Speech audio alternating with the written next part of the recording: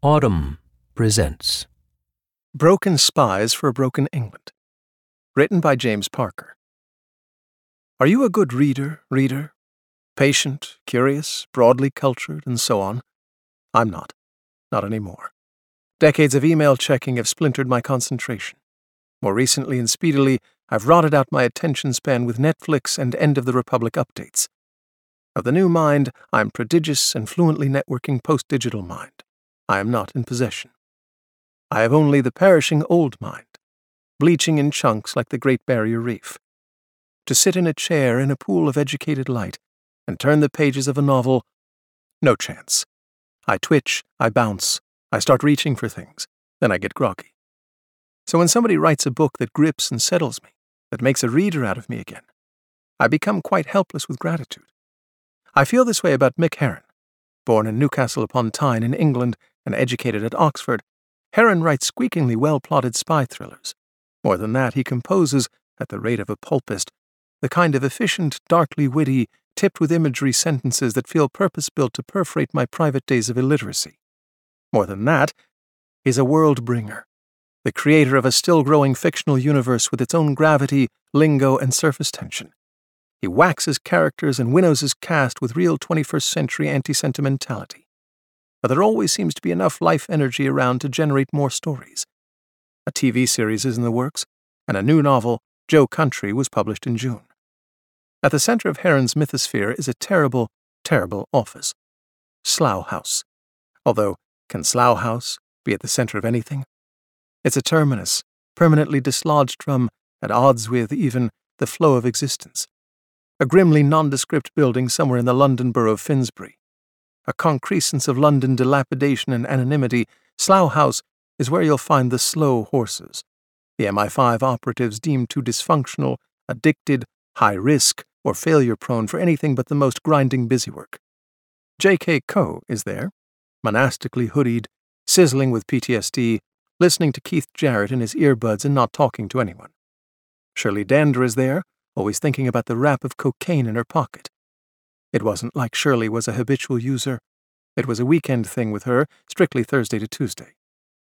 The manager of Slough House, its twice as toxic David Brent, its stained and farting Buddha, is Jackson Lamb. Once a formidable Joe, Herron speak for an agent, at Berlin Station, Lamb is now a chain-smoking, whiskey-drinking shambles and a creature of coal-black cynicism. Herron's slow horses are always being pulled into plots, called upon to exercise their latent Joe skills. As rejects, they are the natural enemies of the elite. They can smell a false flag operation a mile off. No fake news for these genuine losers. In Joe Country, a hunt for the missing son of a deceased slow horse leads to an encounter with the most infernal echelons of the establishment. Herron has written 13 novels, 6 in the Slough House series, but he began his literary career as a poet. These are the opening lines of Joe Country. The owl flew screaming from the barn, its wingtips bright with flame.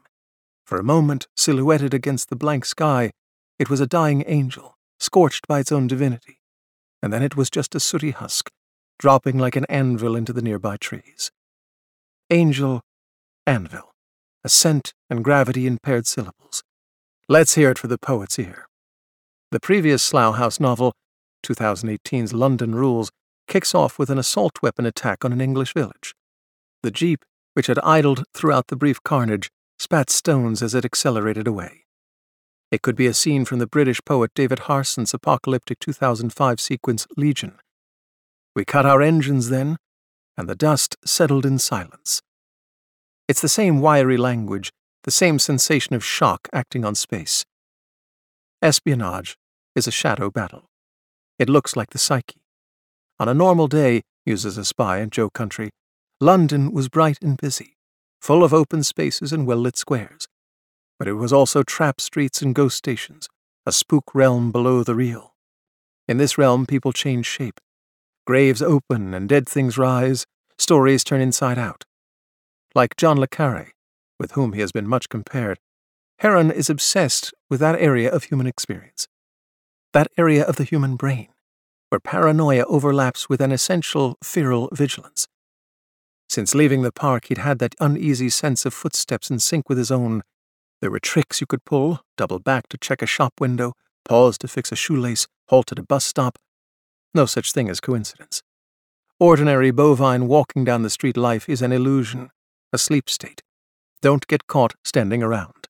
Bad tradecraft. Now and again, Le Carre's Cold War, that 70s Eastern Bloc dowdiness, all those strange drawling characters sipping their tea in a fuggy room in Cambridge Circus, reaches with long fingers into the Slough House milieu. Reckonings occur, decades delayed. The grandfather of one slow horse is a George Smiley-era spy sinking into dementia. Narratives and counter-narratives are coming loose in his head. But Heron was on the underground, going to work, when London was bombed on July 5, 2005, and the mood of his spies is un-Le Carre. A jazzy, jangled hyper-alertness. Carnage is only a heartbeat, a switch, a trigger away. The London where the slow horses live is an invisibly fanatical city. Jihadists, rogue actors, wandering nodes of annihilation approaching the 0 hour. Working as fast as Heron does, you can stay close to life as it's being lived, and close also to the hallucination known as current events. My feeling about Brexit, he told the Irish Times earlier this year, is people with vested interests have manipulated and lied to large sections of the community. There's a part of me that would like to go back and burn down the bastions of privilege that allowed these people to take over in such a self-serving way. Well, there are several Brexits, but one of them, indeed, is the kind of elitist conspiracy that the slow horses, in their cack-handed, explosive way, are constantly uncovering. The installation of Boris Johnson in 10 Downing Street will have done nothing to appease Heron. Peter Judd, the bicycle-riding, conscience-free Home Secretary in 2016's Real Tigers, is less a caricature of Johnson than a police artist sketch. He was a bulky man, not fat but large, and though he had turned 50 the previous year, retained the schoolboy looks and fluffy-haired manner that had endeared him to the British public. Isn't that Johnson? Lasering toward power under his halo of Bumble?